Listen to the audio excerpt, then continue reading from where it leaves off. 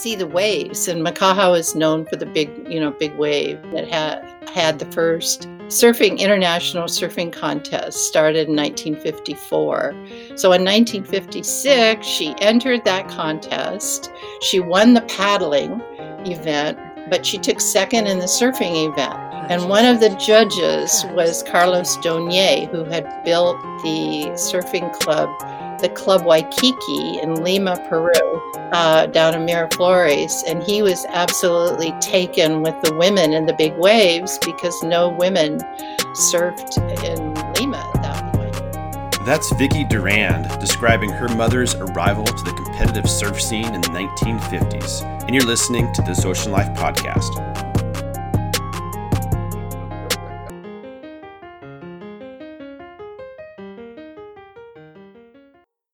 What's up, everybody? This is Josh Peterson, host of This Ocean Life podcast. Hey, thanks for being here today for another episode. Really stoked to have you and appreciate all the support all the time. If you want some fun stuff to read in between episodes, you can find my blog at thisoceanlife.tv. Sign up for the bi-weekly newsletter packed full of latest episodes, articles, fun stuff, and more. And as always, your support by subscribing to This Ocean Life on your podcast app is greatly appreciated, as is pledging support on my Patreon page at patreon.com/thisoceanlifepodcast. Now today, Vicki Durand takes us through the colorful life of her mother, Betty, charging waves in the 1950s. From stories she's captured in her recent book, Wave Woman, Vicki tells the story of her mother finding and thriving in the world of surfing, the legendary Waikiki surf scene, the first international surfing competition for women, and much more. Vicki takes us through her own teen years of surfing on Hawaii, the characters, the waves, and her own stories of progressing in the ocean and surfing with her mother. You can find the whole story in Wave Woman, available at wavewomanbook.com and major online book retailers. If you love hearing about what I consider the golden days of surfing, you'll love this book. So hope you're all well and hope you enjoy our time today with Vicki. All right, Vicki. Well, thank you so much for being here on the podcast today. Oh, Josh, thank you for inviting me and being interested in this story. Yeah, for sure. I love the old school stories. Here in Santa Cruz, I have a neighbor who hit her brother, who I had a podcast with, was one of the early Santa Cruz surfing guys right around the era that we'll be talking about today. So I get lost in the stories of the good old days, So I can't wait to hear all about your mother, the book, and everything. So thank you. Yeah, we stopped by Santa Cruz on our way to South America in 1960. Yeah. Oh, nice. Yeah. All right. So Vicki, really today, and as we were just mentioning, most of the podcasts I do, we'll kind of focus on one person, like the guest. And today it's going to be kind of fun and different because while we will focus on you as the guest here, really, there's another character in the story, which is your mother. And you've just, completed a really amazing book about her called Wave Woman. And so today, let's start with the book. Let's start with your mom and that cool story. And then we'll shift over and kind of then dive into you, being a key player in that whole story. Yeah, right. So Wave Woman, The Life and Struggles of a Surfing Pioneer, title of the book, is about my mother. And do you want to ask me some questions so I don't go running off in a monologue? Yeah, I mean, give us kind of the not chapter by chapter, but kind of the she's not from the ocean. I mean, she started in Salt Lake City, moved out, and then ultimately ended up in Hawaii in the 50s. So kind of give us that kind of tale of how she got to Hawaii and then some of the accomplishments, from there. Well, she was the granddaughter of pioneers. Brigham Young had recruited her grandparents into Salt Lake, and she first visited the ocean when she was 5 years old. Her grandparents took her down to Santa Monica.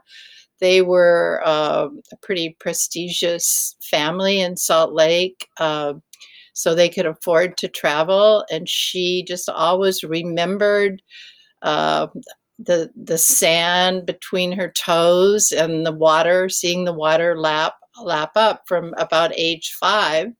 and she always dreamed of getting back to the ocean. But she basically spent her teenage years in Salt Lake until her father was a mining engineer, and he had invested in the stock market. And then when the crash, just before the crash of 1929, he had bought on the short, and they wanted the cash to back up his investments, and he didn't have it. So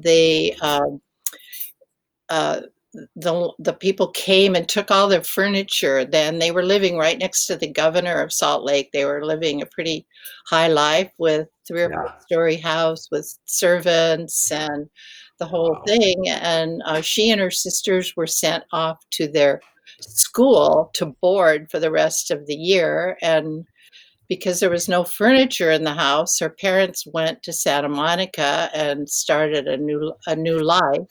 And then right after graduation, the girls went down to Santa Monica, and she started swimming in the ocean for that summer of 1929. Started entering rough water swims around the piers and winning. She was very competitive, very Mhm. strong, very athletic, played basketball, ran track, and actually skied before the ski lifts up in Salt Lake, where they had Oh, ice cool. step up the mountain, and they only had time for about 2 trips down a day by the time they got up there. But anyway, so, she became noticed, after winning some of these races and being such a strong swimmer, and was encouraged to go to, the Uplifters Club to train the 1936 Olympics. Well, actually, backing up a little bit, she always believed that a woman should be financially independent. And after seeing her family lose everything, she was really bound and determined that that was never going to happen to her. So she enrolled in USC in a brand new profession Mm. of dental hygiene and graduated in 1932. And at that same time, then she started training, and by then she'd moved into the LA Athletic Club, and she had a coach that believed that she would be the next Olympic champion in the 1936 Olympics. So she Wow. worked Wow. all day in dental hygiene and didn't really, she was supporting her 2 sisters who weren't going to college, and she really didn't have enough food. She would fill up on carrots, which really aren't very filling after a while, and was training for the 36 Olympics. And but she had met through her practice, where she worked, the Hollywood stars came, and she'd met some people who encouraged her to take flying lessons. So she also was taking flying lessons. And then after eight Wow. hours of getting her student license, she talked some men into letting her go up in one of Gus Briglin's gliders. And she crashed that glider and went from 65 feet in the air into the ground, and it's amazing that she even lived, Wow. but Yeah. she Yeah. got a really bad compound fracture, and so that ended the swimming. But, Ah. she was an adventurer who believed in, trying anything exciting at least once. So she rode horses, um, and took up surfing at age 41. But actually, her sister, how she got to Hawaii is her sister was married a man who was a superintendent of the leper colony in Kalapapa on the island of Molokai. And Yeah. Wow. she sent me over when I was 12. My aunt and uncle had come to visit us. She married my father after knowing him for 2 weeks. They eloped, and she She's definitely the new experiences then, huh? Just go for it. just go for it. And they lived in Palos Verdes until uh, the loom of the Japanese Mm. was starting to get really scary, and they weren't able to go down to the beach, which they enjoyed so much. So they moved inland, and she spent about 18 years inland as a raised chickens and walnuts, but my parents were manufacturing goldsmiths. And the other thing Mm. she could do is she had a lot of talent as a sculptress. She could look at an animal or an object and carve it in miniature. And Wow. that was really an amazing thing. So she did all the wax work for my father. But meanwhile, my aunt and uncle had come to visit, and they didn't have any children. And somehow we bonded, and they said, when you're 12, you have to come to Hawaii and spend the summer with us. So when I was 12, mother put me on the plane for the leper colony, and I spent the summer there with my aunt and uncle. And I fell in love with Hawaii. And when I went back to California at the end of the summer, I just moped and cried, and I had no energy. And she said, "What's wrong with you? You miss Hawaii, don't you?" And I went, "Yes." So she was also a great mother because she listened to her. Ah. By then I was 13 almost, and she said, "Okay, I think I better go over there and see what I'm missing." So the Oh, following wow. summer, she went over, and after a canoe ride, took some surfing lessons. We all took them together, and one ride, and she was hooked, and she went, "This is my new sport." And so every day for the rest of the summer, we went to the beach down near the Royal Hawaiian and surfed. And so she said, "Would you girls want to move over here?" And we went, "Oh, yes." And so she said, "Okay, the day after Christmas of 1954, we'll be on the Wow. plane." And so sure enough, we were, and left my father back in California, but he came later. And that began her surfing career, and she surfed every day. We lived out on the Gold Coast, right on the ocean. We lived in a guest house. Dad Center, who had actually trained Duke Kahanamoku in swimming, Mm. we stayed at his apartments, and so we got to see him. And he loaned mother his big, long redwood board to start.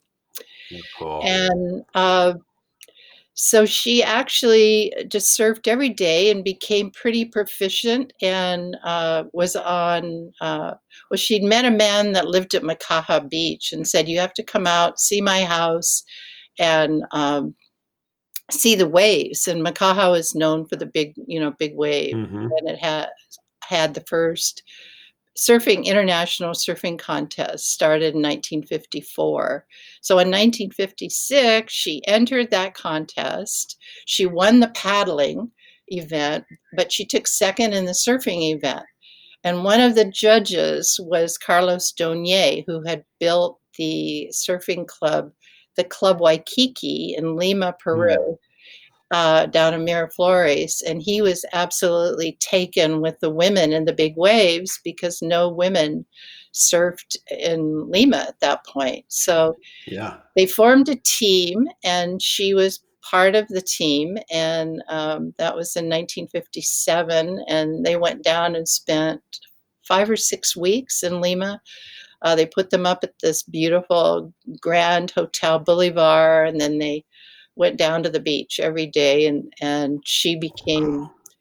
uh, she was really enamored with the Peruvians, and they were enamored with her.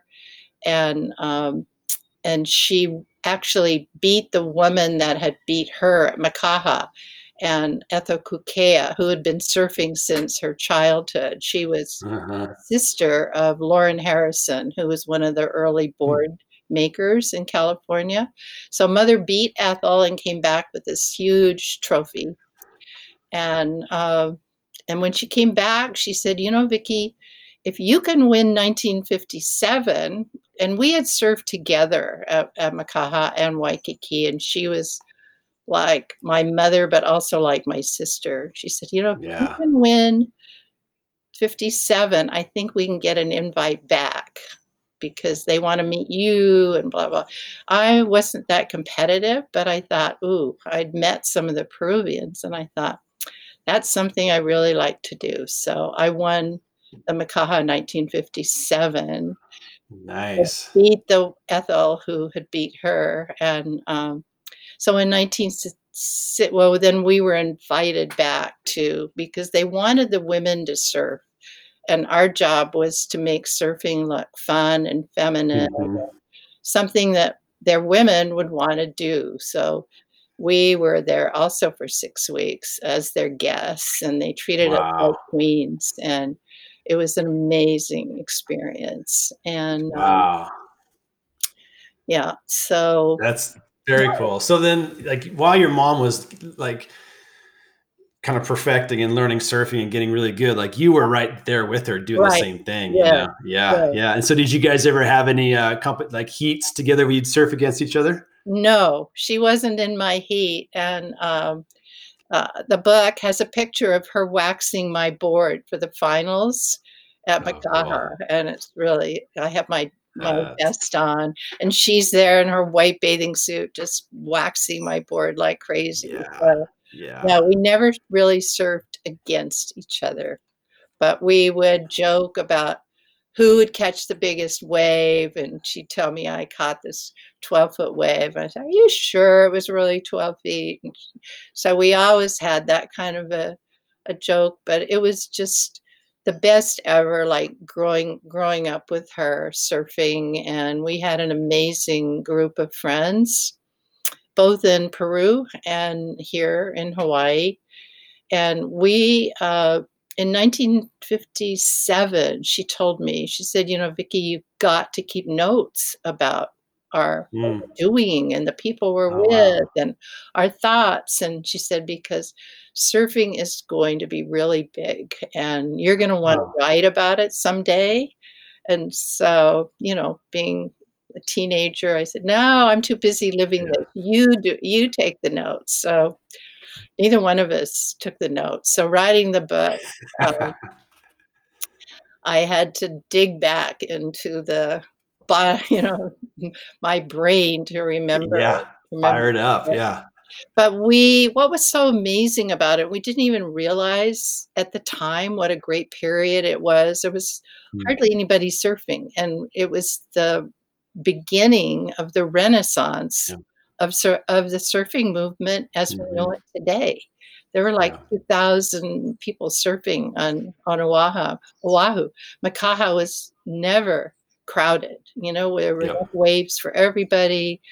The men were There was no competition between men and women. Like she didn't Mm. have, the men were our friends, and I grew up with Peter Cole, and Buzzy Trent was like a Mhm. mentor, and Peter Cole saved my life at Makaha, and Fred Van Dyke, and Oh, wow. all the pioneers. We were there surfing with them, and she actually bought the lot that day that she first went to Makaha because there was a sign on the lot next door that Jimmy Wong said, "Come on, Betty, I want to show you something." And she took one look at this beautiful valley. There are like mountains right above the valley that are 4,000 feet. Wow. And then the cove, the white sandy cove of Makaha, the turquoise water, the waves breaking on the point. And she just Jeez. said, "This has to be mine." And she just pulled the sign right out of the ground Do you and remember how bought it much it was the priced next day. at? Yeah, Like $1,000 or something thir crazy? it was $13,000 for Wow. 13,000 square feet. It's But amazing. that was the time in Hawaii when most of the land was lease, and Mm. so that was fee simple land out on the west side, and it's through the years, it's always been less expensive, and Yep. now but it was a small agricultural community of Japanese Mm. farmers and very different from today. Little, many, mostly Quonset huts left over from the Oh, war. cool. Yeah, Yep. the great. Yeah. It was a So you great mentioned time to kind of like, be there. So she bought the oh, lot, and then for the next 2 or 3 years, we would go out every chance we could get when the North Swell was running, and we camped out, and then our friends would come and we make big bonfires and drink beer and tell Yeah. stories and sleep out under the stars. Wow, wow. So describe like the female scene back then. I mean, you got you and your mom and some others, but I mean, how big would you say was your crew of other, women in the water at that time that you hung out with? Probably about 2 dozen total, a Yeah. dozen maybe, and maybe a half a dozen that came to Makaha, Mm. and Yeah. or less. They would come for the contests, but they didn't come out there too regularly. So this was 1957, 58, 59, and right during those years. Yeah, yeah. So you mentioned Makaha can be a big thumping wave, and it Right, is interesting looking back at all the early contests. That was the big wave spot. Then right, things like right, Waimea and Pipe and all that stuff was in the future, but that right, was the spot. And so you kind of, I mean, you cut your teeth there. I mean, talk right. about that as like, do you remember like your first session at like Yeah, legit yeah. big Makaha? What was that like? Yes, well, it was only about probably 4 or 5 feet, but, yes, I remember just sitting in the channel. I was too afraid to go in Yeah, to the break, and I try to catch these big lumps of water that I was never going to catch because I was too far into the channel, and mother was sitting on the reef part in the break, say, "Come on over here. You've gotta come in here and try a wave." And yeah. it took a while before I had enough courage to do that because I started surfing at, canoes and then moved over Mhm. to, Queens surf. And even then, there were only, like, I don't know, 8 or 9 people surfing at Queens. I drove by Oh there man. yesterday, and there were, like, 50 people, I think, sitting out Wow. there at Queens waiting for Yeah. waves. I just went, "Oh, man." And Wow. the Wow. way Makaha gets God's gotten pretty crowded too. So, Yeah, for well, sure. And so we I'm had the sorry? best. We had the best. Oh, yeah, I would So agree with you lucky. 1,000% on that one. Yeah, yeah, those days are gone, long gone, unfortunately. It was interesting looking at like surf cams, like right in the peak of all the COVID quarantine stuff, and just looking at surf cams kind of in different areas. And one of those was Waikiki. Because usually you look at a surf cam, and Waikiki is like a bunch of ants of people in the water and on the beach, and to see it with like like you said, 8 people in the water and nobody on the beach, I was thinking, and speaking to my wife who was out there quite a bit, like this must be what it was like in the 50s back in the day. I Yeah, mean, you guys definitely had it good. yeah. Well, there aren't a lot of people on the streets of Waikiki Yeah. today. A lot of the stores are closed. We just drove through there yesterday, but there are a lot of people in the water, and there's, because you can go to the water and a lot of people are out of work. So the Yeah, surfing that's spots right. are crowded. But Yeah. and now they've just done a new lockdown as of midnight tonight. You can Oh, only go to the beach and go in the water. You can't sit around on the sand. yeah. We've Yeah. gone Yeah. we back had we've gone back into lockdown at yeah we had that midnight. in Santa Cruz. I'm thinking it'll happen here again as well. But you mentioned being out of Makaha, and I can't remember the name of the man you mentioned, but somebody saved you at some point. You had a Peter little trouble Cole. out there. Yeah. So tell us that story if you would, like when you Okay, had to get a little help. okay. Well, like, in those days, they were our heroes. They were all about 10 years older than me, and, Buzzy Trent was, well, the biggest wave he could ever imagine was like 30 feet Mhm. out at Kinda Point, and he helped me a lot in surfing, with how to what to do in the bigger waves, and so I'd gone out to Makaha, and it was about 10 to 12, and, I think it was after school, or I cut school or something. Anyway, I was out there where I shouldn't have been, and Buzzy and Peter, I don't know who else was out there, but a big set was coming, and I was trying to paddle out, and it was before leashes. So Buzzy like started screaming, "Get rid of your board, get rid of your board," because he didn't think I could push through, or I don't know, but he panicked, and then he panicked me, so I did get Yeah. rid of my board, and then these big sets came through, and I had nothing to hang on to. And then after a couple of them, the foam's Yeah. pretty thick, and I just was having trouble keeping my head above. And luckily, about that time, Peter was came by, and I got on his board, and he saved Yeah. me. I think I would have drowned. Oh man. So do you remember when Leashes came on the scene? No, I think I don't, because Yeah. we surfed very vigorously and for about 7 years, and then mother had to go back to work. My mother had left. Oh. Actually, she left my father during my senior year and went out to Makaha and lived in a Quonset hut on the neighbor's property and put up a house. And so when we came back from Lima, she had to go back to work. And Mm. so and I went back to college, and then soon got married and had girls and moved back to California. And then ended up living in Santa Barbara for a while. I surfed down at Hammond's a little bit, and then Hmm. later at Laguna, and went to San Onofre, but not very much. I got pretty busy. I ended up a Yeah. single mother, so I was supporting 2 girls, and Yeah. it was pretty full time in the clothing Oh business. yeah. Got it. Yeah, for And the sure. All that summer family stuff, the definitely. summer was the time to get, make the money. Hmm. So your mom lived this super long life, which is awesome. Good genes for you. When Yeah. did she kind of hang up surfing too? I mean, was she still? I'm guessing she was still active into her later years, but kind of did she also? Both you guys sort of hung up surfing at around the same time.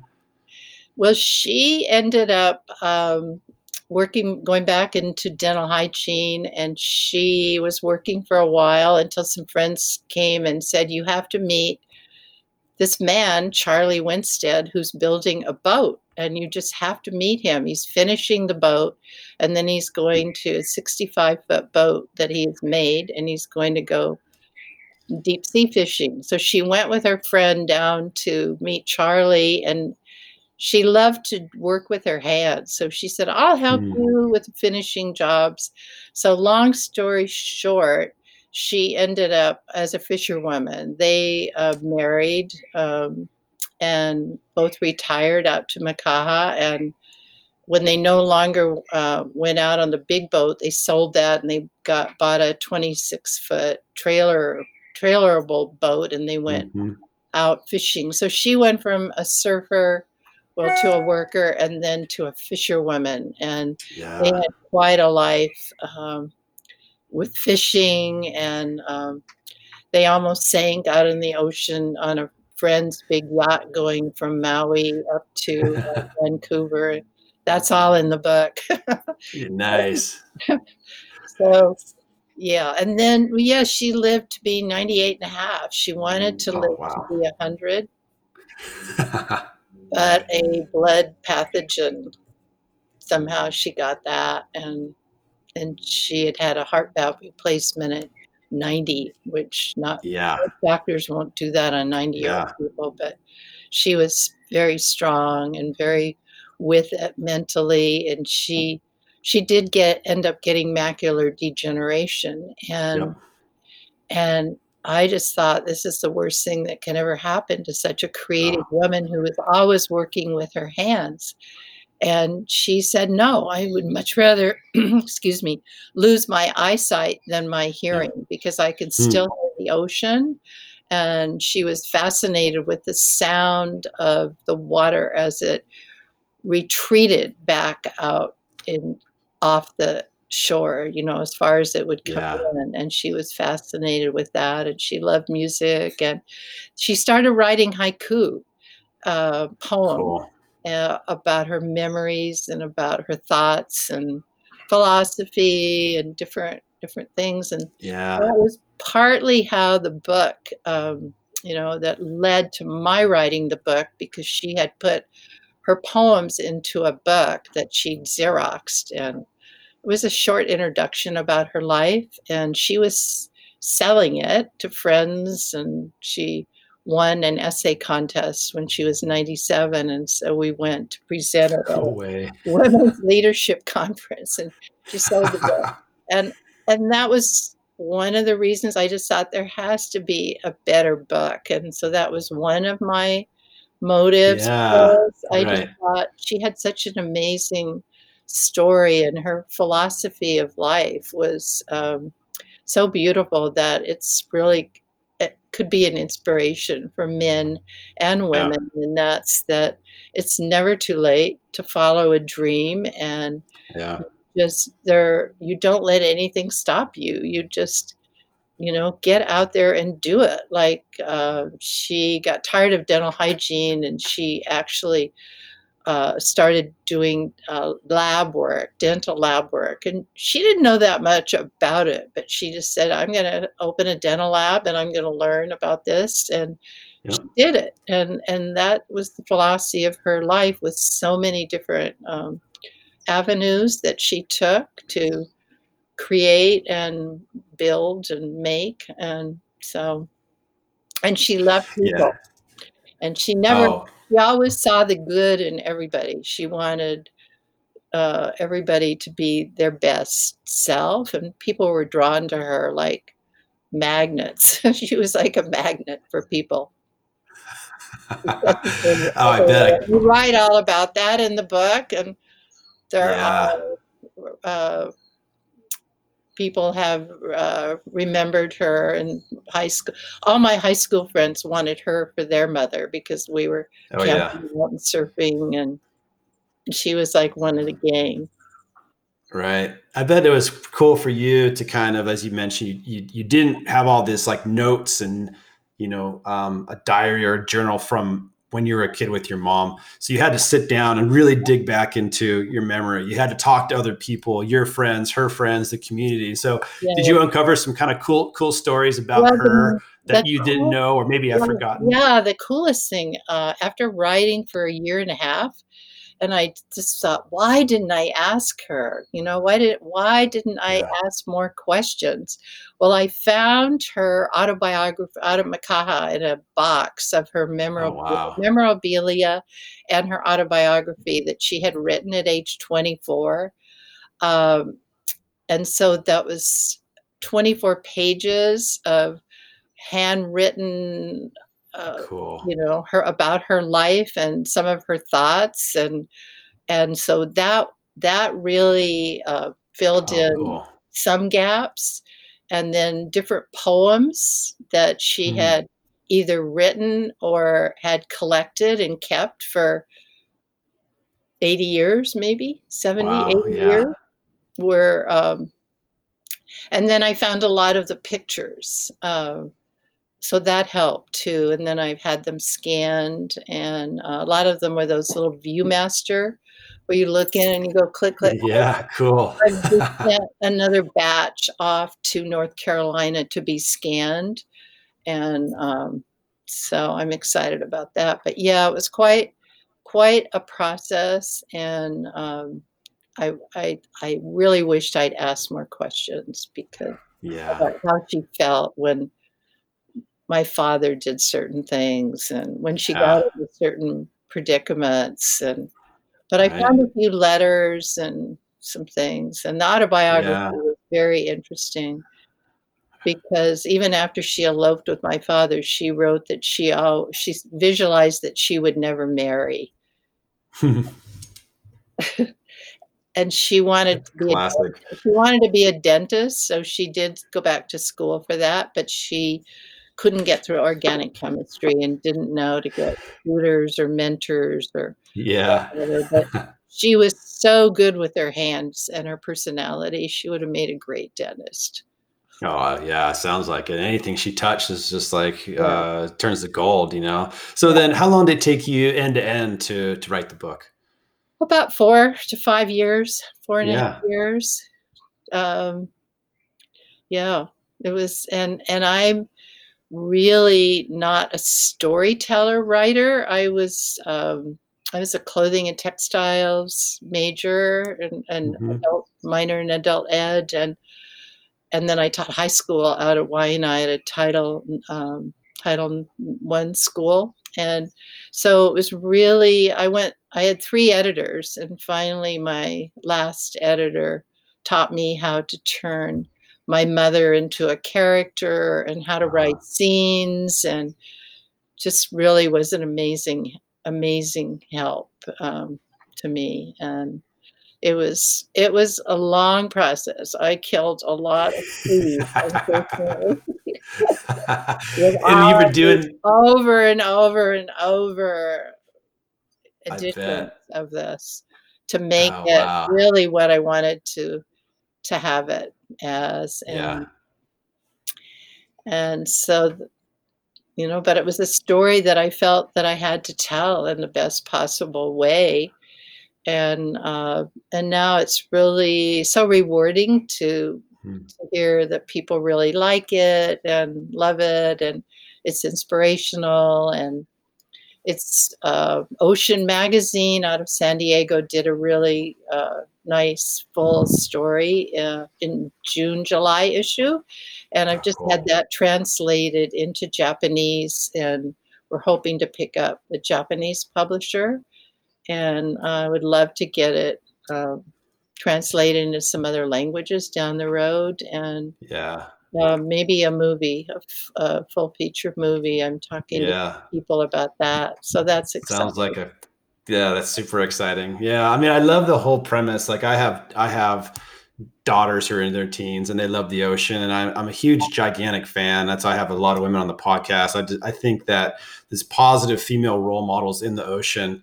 Back in your day were relatively scarce. There wasn't a lot of women in the water, and you're very Right, fortunate to have had a mother who was one of those, and now right, there's a lot more women doing all kinds of stuff from sailing around right, the world to surfing to spearfishing. I mean, you name it. It's right. awesome. So I love just the premise, and I just love like this powerful feminine figure who can be inspirational to men or women. So Right. I actually ordered it on Amazon today, so I'm gonna read it and give it Oh, to my oh, kids. good. Okay, I'll see if you've read it. Yeah. Um, yeah, and the ocean is so healing. I still, I of course I don't surf anymore. I would like to try. I think I could probably catch some waves boogie boarding, Oh but yeah. for sure swimming. We're going down later today to go swimming in the ocean. So it's very healing, and I think surfing is such a great sport because it makes you so strong. When I've got Yeah. my office is sort of in the woods, so I have little bugs flying past me. Um, yeah, it just makes you so strong, and I attribute that to having just living a healthy life, and Yeah. being able to lift things and move things around, and then the physical strength, I think, leads to some mental strength.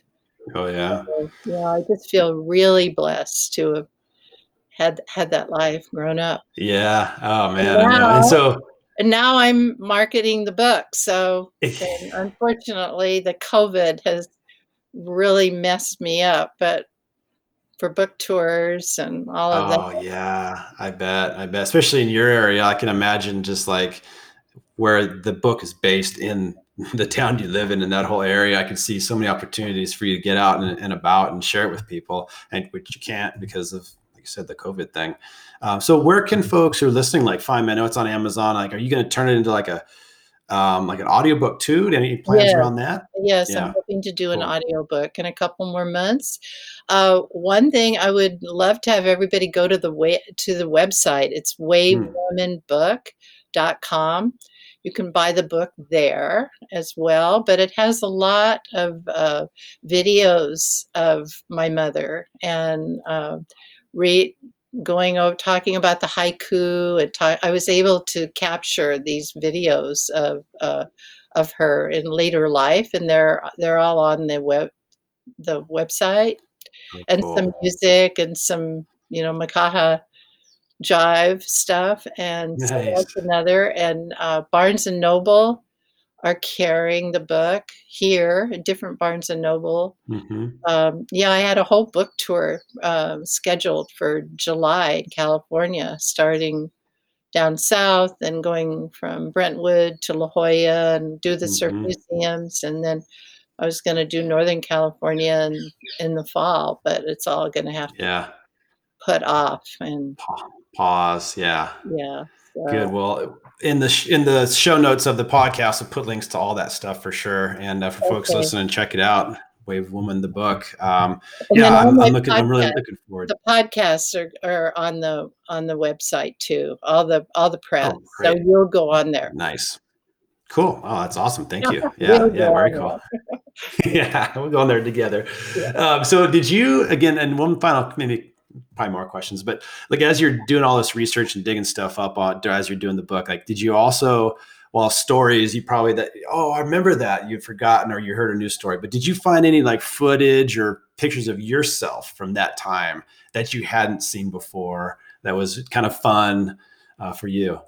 Well, I'd seen them through the years, but revisiting them. And unfortunately, we don't have any really great pictures of us surfing together. We have a couple of them, but the waves aren't really that great. But more of mother surfing too. And it is fun to go back, like a newspaper. There's a newspaper picture of me and Makaha during the contest, and I'm hoping that the Surfing Museum has the original. I got to write to Barry, and because they have all the footage from Clarence Maki, who was the main surf photographer. Then Bud Brown was out there also. Yeah. When he was out there, we were mostly in town, in school. So we're not really in his photos, unfortunately. Yeah. That's cool. Well, Vicki, I appreciate you sharing these stories of yourself and your mother, and for taking time to share today about the book. And so I'll put links in the show notes, and wish you the best with the tour, the book, and boy, I tell you, it'd be pretty sweet if you have a movie that comes out of it too.